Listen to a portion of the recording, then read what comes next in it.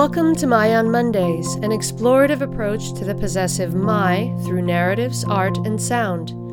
Each Monday brings a new creation and unique perspective. My on Mondays is brought to you by Ming Studios, a contemporary art space and international artist residency program dedicated to the exhibition, experience, and exploration of arts and culture.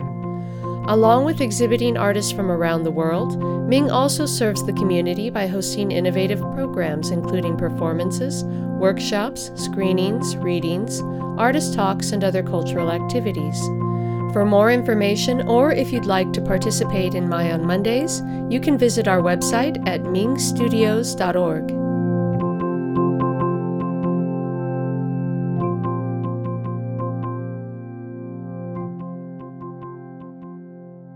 Hello and welcome to the 56th episode of My on Mondays. Today's episode is a continuation of our Disappearing World series. My guest is Woody Collins, otherwise known as Captain Woody, or to me, my Uncle Woody. Though I love him just the same, Woody isn't actually my uncle, at least not biologically. Rather, he and my father share a friendship that goes back to their youth. He's one of the most interesting people I know, as well as one of my favorites. In 2020, Woody published a book called Where Have All the Shrimp Boats Gone? A 100-year history of the shrimping industry in the South Carolina Lowcountry. In our conversation, Woody, a lifelong South Carolinian and professional shrimper himself, talks about bygone days of the Lowcountry and how the idea for the book came about. Tell me a little bit about the area that you grew up in. I mean, it's obviously a big part of your life. And I was raised in Beaufort. I say Beaufort, that includes Port Royal, that includes Parris Island. Port Royal, of course, being a fishing community at that time. Over the years, in my youth, we met other fishermen's children that were our age. Yeah. And we'd always go down to the dock and play. Okay. And above and beyond any of that, we were very river-oriented kids. Well, I mean, just the area in general, it feels to me like culture really just revolves around the water there. Oh, yeah. And especially in the earlier days, and especially before we became young men and had cars and discovered girls and all of that. I mean, the river continued, but our earliest years, our playground was as much as possible the river. Yeah. And every time school was out, we'd be going down the river to camp on some of these islands. I mean, it was a given. Every Thanksgiving, every time school was out for a couple of days, we went down the river. Mm-hmm. So moving on to the main subject of the interview is, you wrote a whole book on shrimp boats.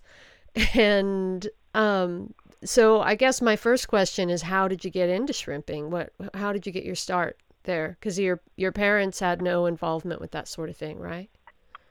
Right. Now, like I said, Port Royal, going to Port Royal School, some of the kids in the schools, fathers were shrimpers.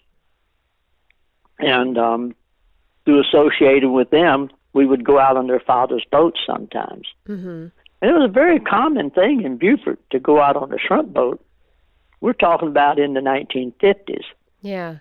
You could, any kid that wanted to he either had an uncle that shrimped, a cousin, or somebody in his family that, a neighbor or whoever, and it was mostly young boys, unless it was a fisherman's daughter and he knew it wasn't going to be gone long. It was mostly young boy. Any young boy in Beaufort could have the opportunity to go out on one of these boats for the day. Mm-hmm.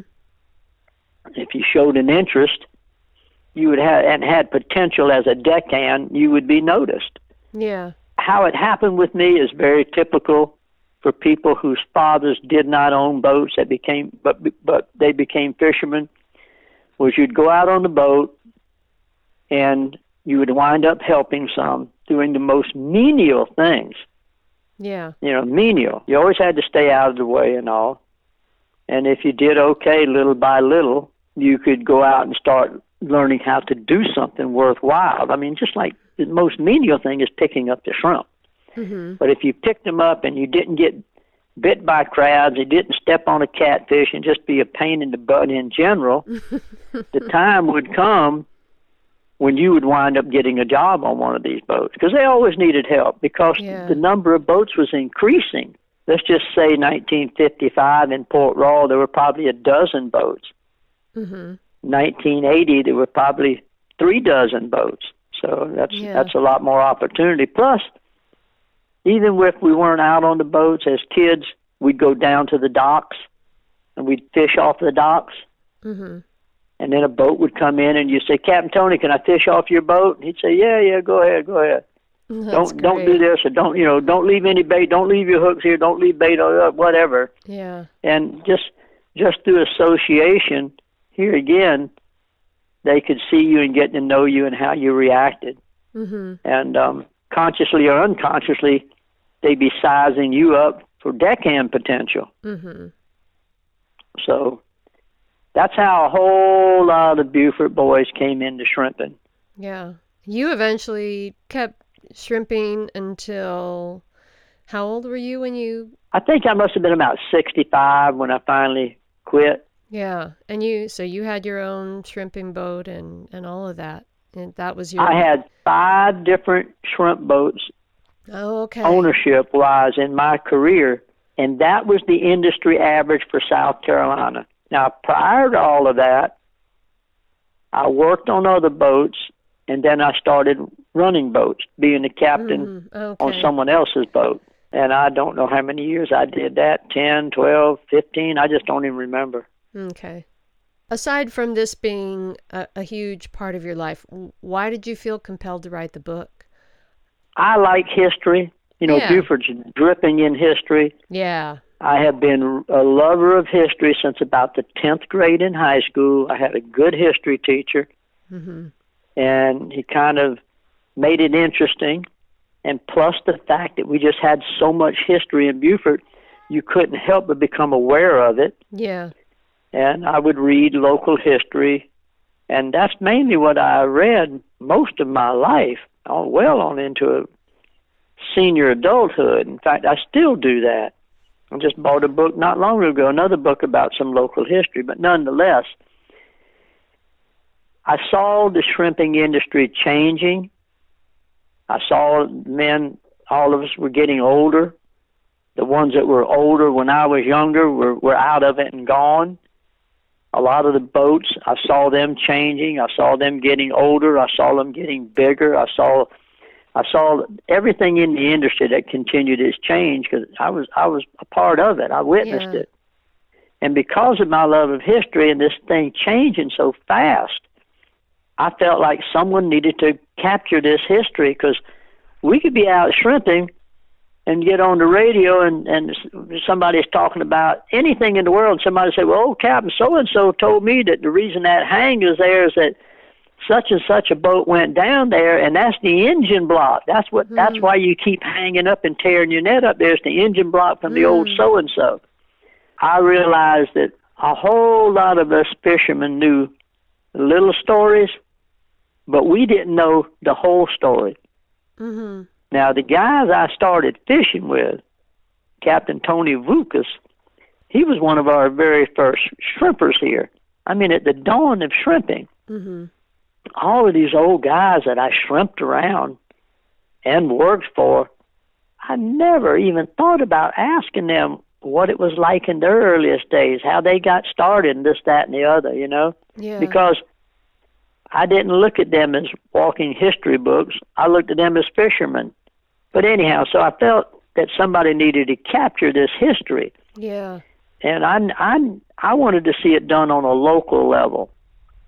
So for about 2 years, anytime I'd see one of our local writers, I'd hit them up and say, hey, somebody needs to write about the shrimping industry. It's dying, it's changing. I said, isn't this something that would interest you? And invariably, they'd say, I'm already working on another book or something. Yeah. So for 2 years, I tried to find somebody interested in doing this.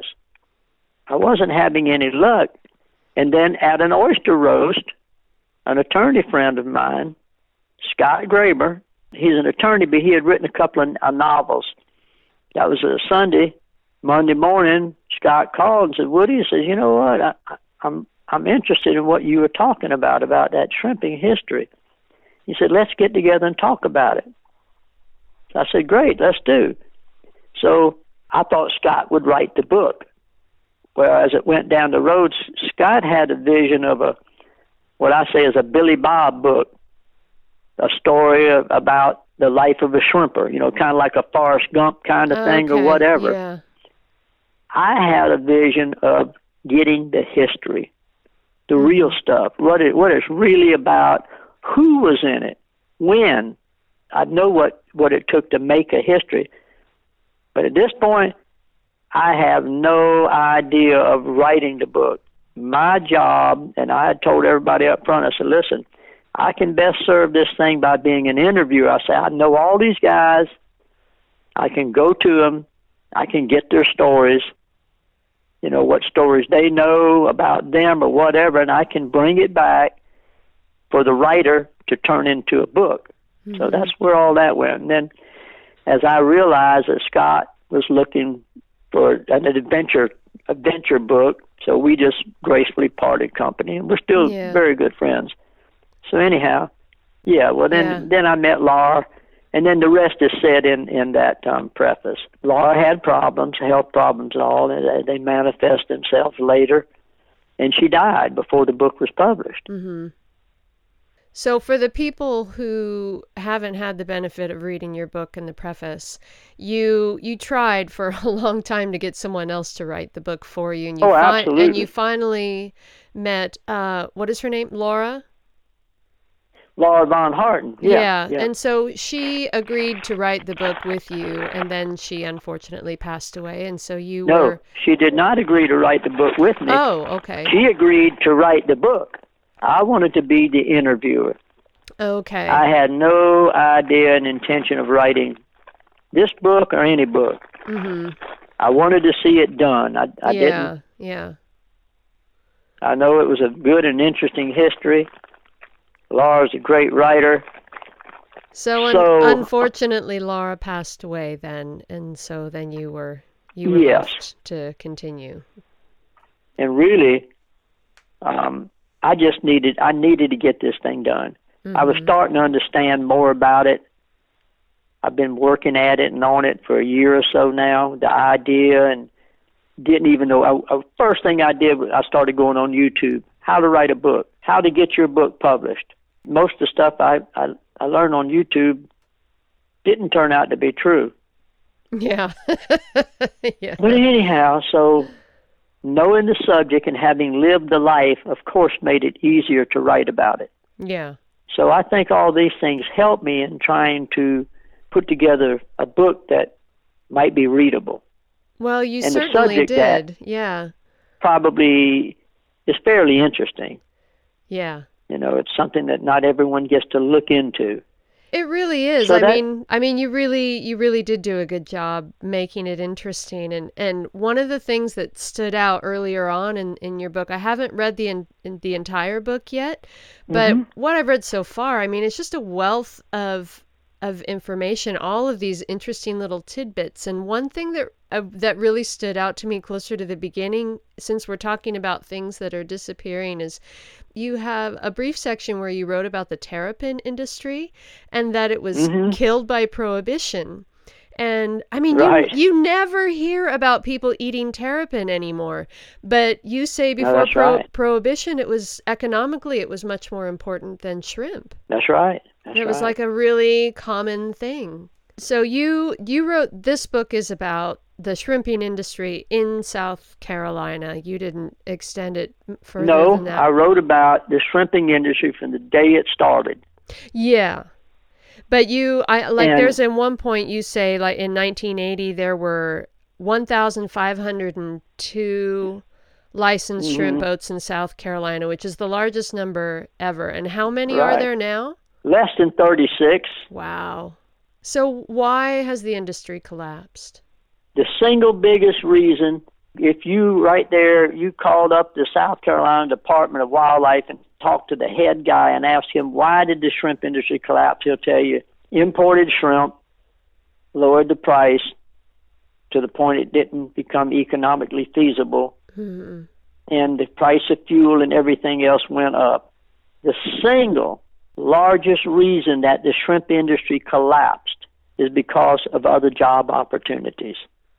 Mm.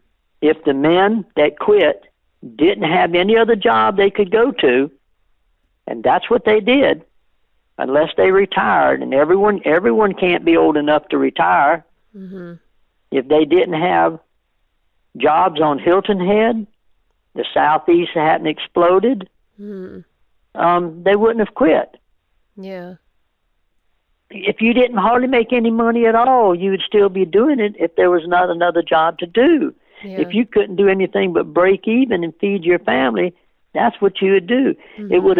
It would have been right now today, if we had no population increase in the Southeast that brought all these jobs, it would have been just like a traditional fishery in Europe, where they did the same thing year after year after year.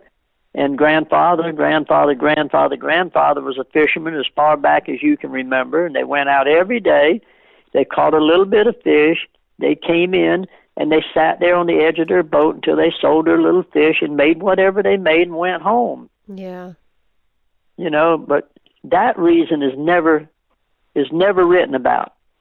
So and the entire culture it. has changed. I mean, it's not just fuel, and I mean the whole culture of the area has shifted, and well, it's jobs. In relation to the fishermen, it's jobs, but jobs came with people. If we still had 2 hardware stores in Beaufort, no Walmart, no Kmart, no shopping centers, anything else, and the father's 2 sons worked in both the hardware stores and they didn't have a job for you, what are you going to do? Yeah.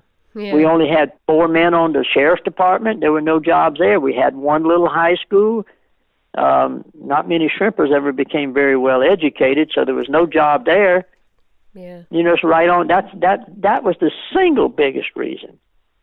Yeah, I mean, which makes me think of maybe the jobs aren't being lost as the culture shifts, but you're losing that shrimping. Can you talk a little bit about the shrimping culture? I mean, because, and just the smaller family-owned businesses are being lost out to larger. They're gone. Corporations. They aren't being lost out. They're gone. Yeah. Yeah. So what does that do to your area as a whole? You know, when the shrimp dock ceased becoming a shrimp dock, somebody moved in and bought it. Where the packing house was, they built a seafood restaurant.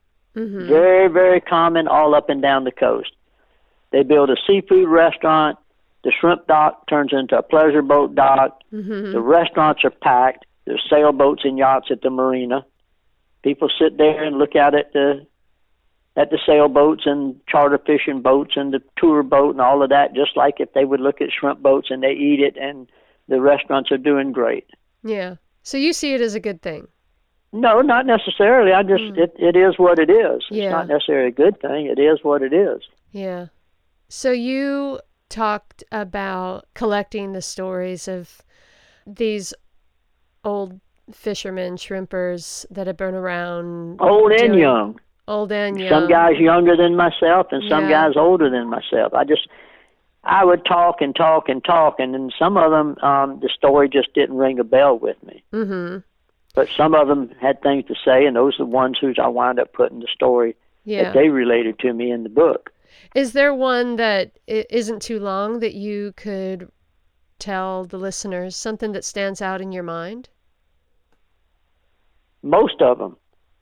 Some are longer than others, but I mean, really, the ones that I put in the book, to me, were not just ones that I liked, but ones that I thought opened a window to people that knew nothing about shrimping and shrimpers. Yeah. And it was a good, interesting story. Can you tell us one? Yeah. I could tell you one about, well, let me see. There's so many of them. But Benny in the bank. Benny Hudson, who was a long-time fishing industry man. He owned a restaurant, a shrimp dock. He shrimped when he was young, but he quit and developed a shrimp dock and a shrimping business. Benny lived on Hilton Head, and his father lived on Hilton Head before he was born, before there was a bridge or anything. So as a young man, Benny had some boats shrimping out of his dock on Hilton Head, and there was no bridge to Hilton Head, so he would have to take his shrimp over to the mainland on a boat and put them on a truck, and the truck would take them to Savannah to this fishmonger over there to sell for him. So Benny had given Buddy Matthews, L.C. Matthews Company, he had given them some deposit slips on his bank, which was in Savannah. There were no banks on Hilton Head, and this was about 1955 maybe. There were no banks on Hilton Head. So Buddy would sell Benny shrimp, deposit his money into Benny's account for him. Benny would go back to the island, and he'd come back over there once a week or twice a week, whatever he had to. He would send more shrimp over there. There was not a population on Hilton Head that could consume any shrimp. The locals went out and just caught their own. They cast netted them. Yeah. So Benny was in Savannah one day, and he went to his bank, and when he looked at his account, he had a lot more money in his account than he realized. So he took the money out and went back to the island with his money. So the next time he brought shrimp into Buddy Matthews, Buddy said, Benny, there's been a problem with my account. And I told the bank about it, and they found out the problem, and the problem was the secretary had been using our deposit slip, your deposit slip, for our daily receipts. Now, this is a big fishing outfit. He's turning thousands of dollars a day. Well, when Benny had been to the bank, before he had been to the bank that day, he had asked them for a loan. He wanted to buy a shrimp boat. Now, here comes this one step up from a hillbilly off of Hilton Head Island, where nothing was worth anything. Lands were worth pennies, pennies. Wanting to buy a shrimp boat with no telephone, no bank, no way to get in touch with anything. They turned him down. So anyhow, when he found out all that money in his account, he took the money out. Then when Buddy told him about the problem, and Buddy also told him, Benny, he said, I'm not going to come after you about this money. He said, you and I have done business for years, and your father and my father did business for years. So I'm not worried about losing my money. That's the bank's problem. So Benny went back to the island, and they couldn't call him or anything because no telephone. So then after a few trips back, Benny told Buddy Matthews, he said, Buddy, he said, I've got the bank's money, and I'm going to give it back to him, but on one condition.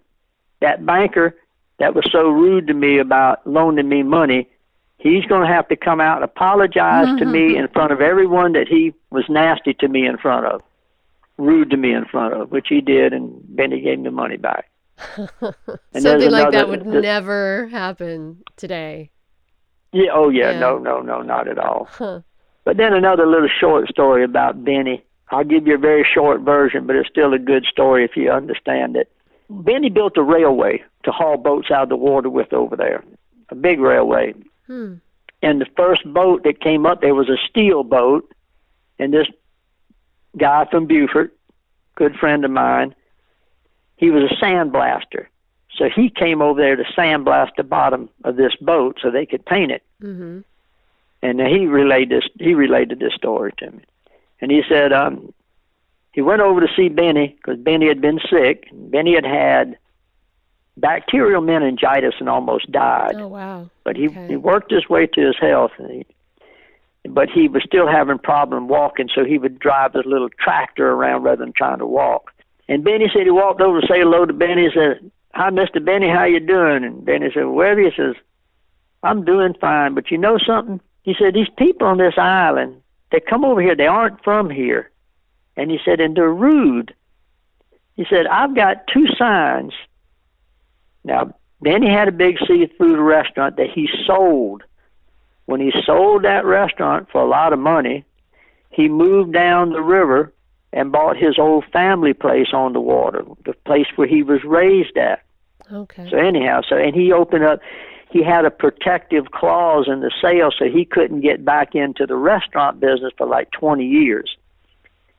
So he opened up a furniture store.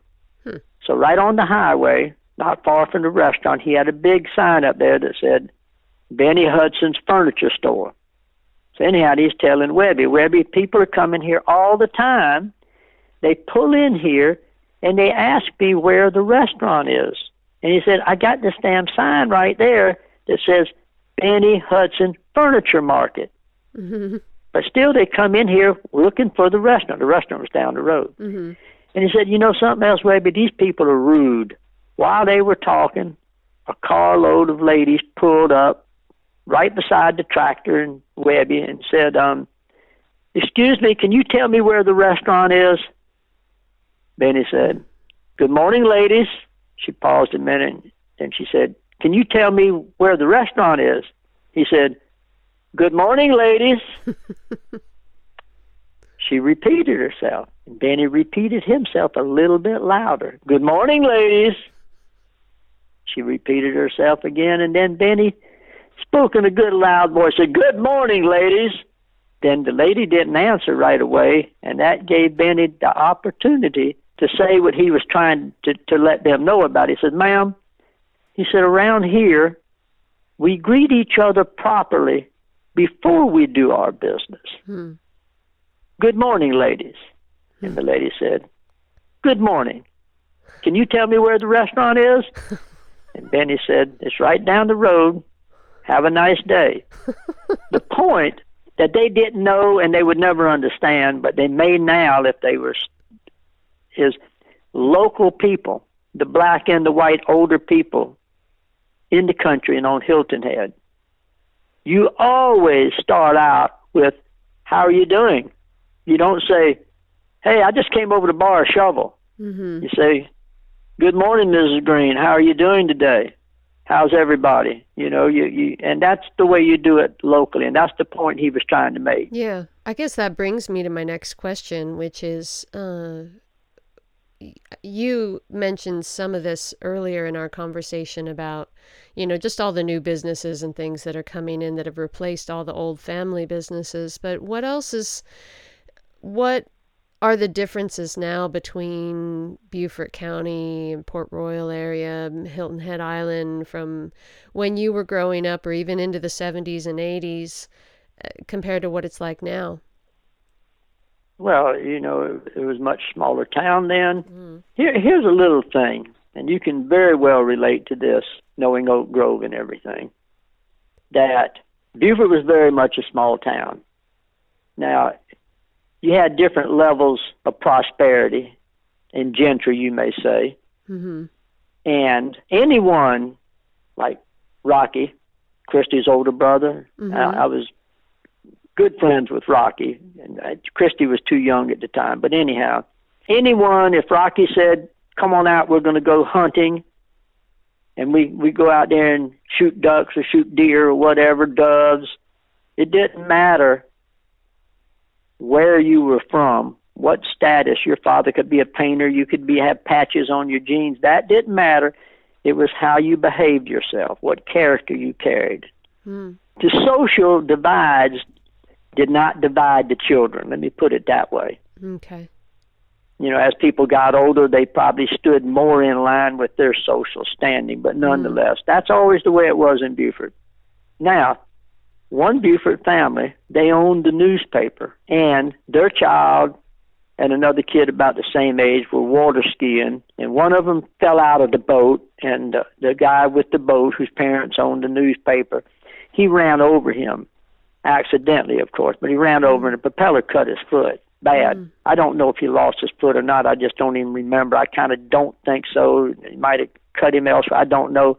But the essence of it is that the family lost the newspaper and everything they owned over that. And that was a big changing point in Beaufort.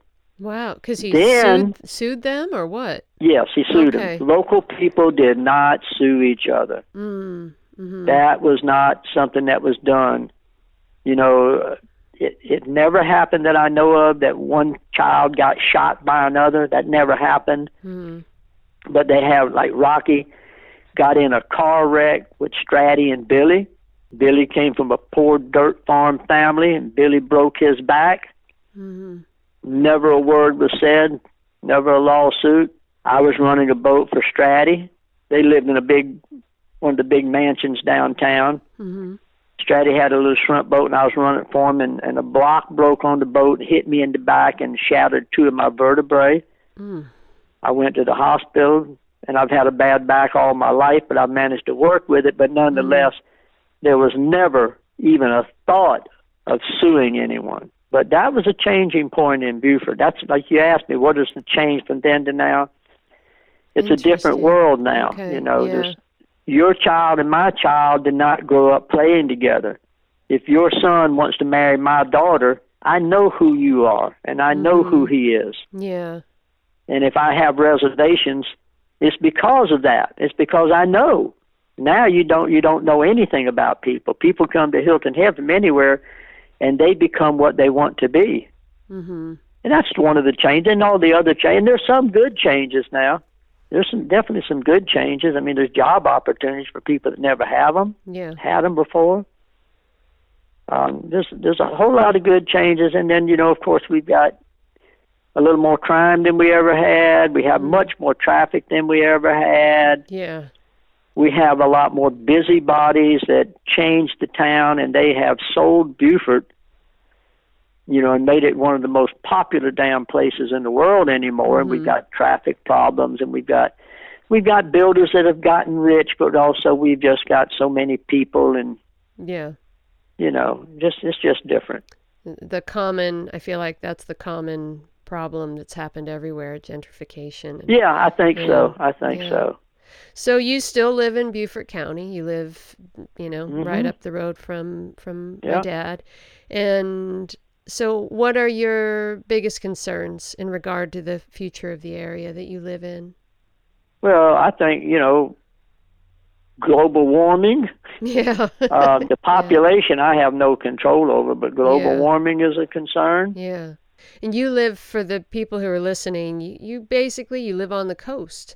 And so the rising waters is a major concern for the area. Well, but you know what? Global warming is going to affect a whole lot of people in adverse ways, and some people in positive ways. There'll be people that never could grow certain things that would be able to, that maybe never had rainfall, and like up and around Alaska, where certain places were iced in year round, now they'll be able to. So there's it's an ill wind that blows no good. When a hurricane comes in and blows down houses and every damn thing else, well, something good comes out of that.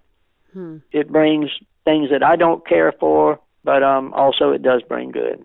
Do you say? I would have never been able to have my fish market had we not had the population on Hilton Head that we had. Everybody would be catching their own fish or have friends or cousins that did. Yeah, yeah. Then I had a seafood restaurant. I never would have been able to do that in little old Beaufort. Before people started coming in. Well, thank you so much, Woody, for answering my questions. And I always love talking to you. Can I tell you something funny? Please. Well, I took a short creative writing course, and I came in top of the class. Not something I'm proud of or ashamed of. It's just how it happened to be, because I was the only one in the class. Now here's how it went, and this is the honest-to-God truth. My buddy Skeeter Gardner, who you never met Skeeter, best storyteller in Beaufort, hands down, who I credit with almost most of my storytelling ability, because he is the best. He was working for me on a big boat that I was running, and we had been out on the boat, and mention of the storm is in the book, but not anything mentioned about this creative writing course I took. But we had been out on the boat, and we got in a really bad storm, and it's a survival storm. You either make it or you don't, and it was 50-50 each way. The boat was about to roll upside down. It was so rough. I mean, it was terrible. We couldn't get out of the wheelhouse for 18 hours. I mean, water was breaking over the bow. The decks were awash. Wow. 3 foot of water running over the deck, all white foam. It ripped off the back of the boat and 2x4s out of it and everything. I mean, it was terrible. But anyhow, so we survived the story. We survived the storm. And when we got back to the dock in Beaufort, we didn't have the nerve to go back out fishing. Now, we were fishing offshore in the ocean, 20, 30, 40 miles offshore. Shrimping is done within 2 or 3 miles of the shore. Okay. We would stay out there anywhere from 7 to 10 to 20 days, as opposed to shrimping. If the weather started getting bad, you got an hour and a half run back to the dock, 2 hour run, something like that. So it was a different ball game that we were in. So anyhow, we would take on ice and fuel and get groceries and get ready to go back out, and we'd chicken out. And we did this for 2 months. We'd been on the boat, not leaving the damn dock. So we're sitting down there, and we're writing letters to our girlfriend on the boat. And so Skeeter says, what are you saying in your letter? I said, let me read it to you. I said, Dear Michelle, how are you? Fine, I hope. Now, I'm like 23 years old, and I'm writing like a fourth grader, very elementary. And I said, what are you writing? He says, Dear Liz, it's rough as hell out here. He said, I went to make a sandwich. When I opened the cupboard, a 4-pound jar of peanut butter came out and hit me in the big toe. And all of a sudden, right then, I said, shit, that's creative writing. We hadn't even left the dock. It's a damn lie, but it's a harmless lie, and it's creative. So that was my creative writing course. And I was writing to my girlfriend, Michelle. She was from California. I met her when she was here in the summer in Beaufort. And as time went by, Skeeter stole my girlfriend and married her. Oh, are you serious? I'm serious. I'm serious. As time went by, Lynn and I got divorced. We were divorced for 3 years. Yeah. So while we were divorced, Skeeter and Michelle had gotten divorced, and I was seeing Michelle. She was coming from Beaufort to Hilton Head. Okay, yeah. You've told me this story, but I want to hear it again. And when I told Skeeter, when we were sitting there before we started laughing, I said, Skeeter, don't you think you ought to come over here and mow the yard for Michelle? Because, the grass was getting kind of tall. And she said, me mow the damn yard. You're already cutting some grass. You ought to be able to cut the damn front yard. But anyhow, so we're good friends now. And then eventually you and Lynn got remarried. Oh, yeah. Michelle and Lynn and I are all good friends. Yeah. And Skeeter and I are good friends. And that's the way it should work. There's a story in the book about Skeeter being arrested by his lifelong friend, Bacote, who had become a game warden. I was living on Hilton Head when this happened. It happened in Beaufort, and I got scuttlebutt over there that Bacote had to arrest Skeeter, and he pulled his gun on him. And that's all I heard. And then it just went on by, and that was 15 years before or 20 years before I started on this book. And then I wanted to get the story straight, so I went to Bacote. He told me the story, and I went to Skeeter, and he's told me the story. And then I wrote the story in the book. In writing this book, I knew a lot of people don't care about that history, that day-to-day stuff. They're not going to get through it. And I tell people all the time, if you're trying to read this book and it gets to where, you're just getting, it isn't something you really care about, I said, just skip over that and start picking up on the little sidebars and the little one-page stories. Yeah. Now, if you're from Beaufort or you live in Beaufort, the part about Beaufort very well may interest you.